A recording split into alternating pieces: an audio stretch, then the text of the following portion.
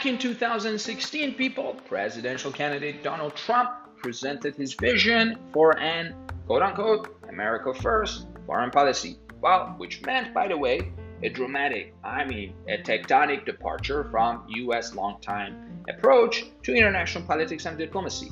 Well, think about it. In electing Donald Trump, a political outsider, to the top job, being the commander-in-chief and sitting in the White House, American voters essentially gave him the mandate to follow through on those promises. So here's a big question. Has Mr. Trump done so?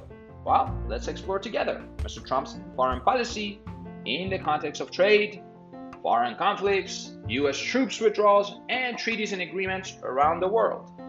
I'm Ruz Ali Abadi. Join me as in this episode of Ruzcast, we'll be looking at Donald Trump's foreign policy in the past 4 years. So let's begin. Let's talk about trade, people.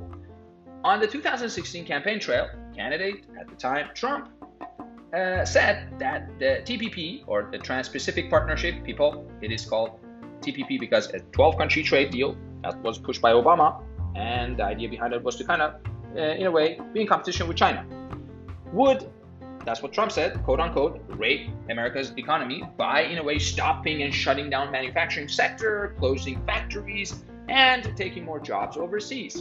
While President Trump quickly delivered on his promise to quit and end the TPP, by that I mean the United States, it is clear that Trump's signature move has not had its really desired impact and effect. Think about it. Trump's protectionist policies, including an open-ended trade war with China, have in fact caused manufacturing factories to shut down in many U.S. cities, resulting in loss of thousands of manufacturing jobs. In the critical swing state of Michigan, for example, there were over 10,000 fewer manufacturing workers in February of 2020 than the previous year. Nearly 2,000 factories, many in important swing states like Pennsylvania, Ohio, and Wisconsin, were forced to shut down and shut their doors between 2016 to 2018, and that's because of automation. It was ramping up. Well, to be sure, people, the pandemic-induced recession has hit America's economy across the board. Think about it. A recent report by the Bureau of Labor Statistics concludes that even before the health crisis, U.S. manufacturing was on track to lose nearly 500,000, yes, people, you heard me right, 500,000 jobs by 2029. Well, the most of any sector. Well, meanwhile, the U.S. trade deficit, an indicator that Donald Trump repeatedly mentioned in the lead up to 2016 election to justify provoking, in a way, China, has ballooned under his watch.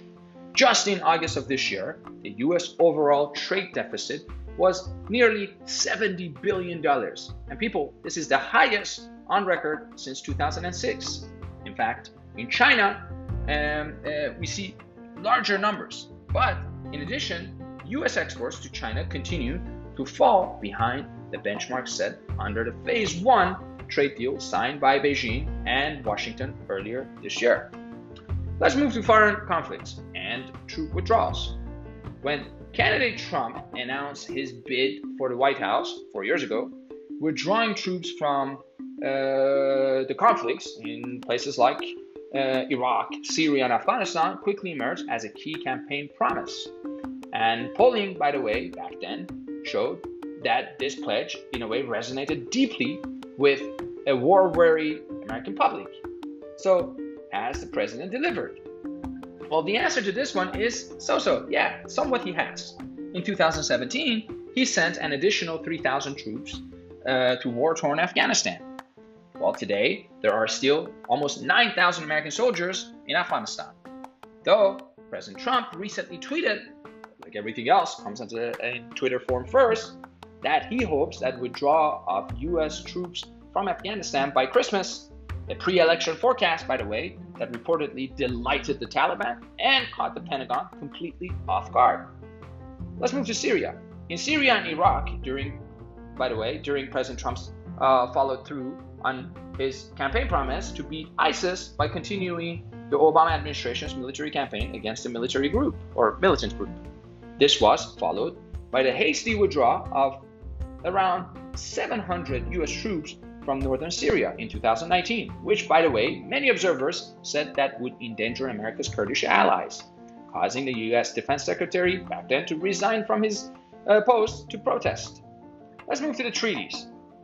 From the outset, candidate Trump, this is back in 2016, made it clear that the Obama-era Iran nuclear deal, or JCPOA, Joint Comprehensive Plan of Action, which was signed with other powers like Europeans and China and Russia, have a short shelf life under his administration, while calling it, quote-unquote, the worst deal ever negotiated.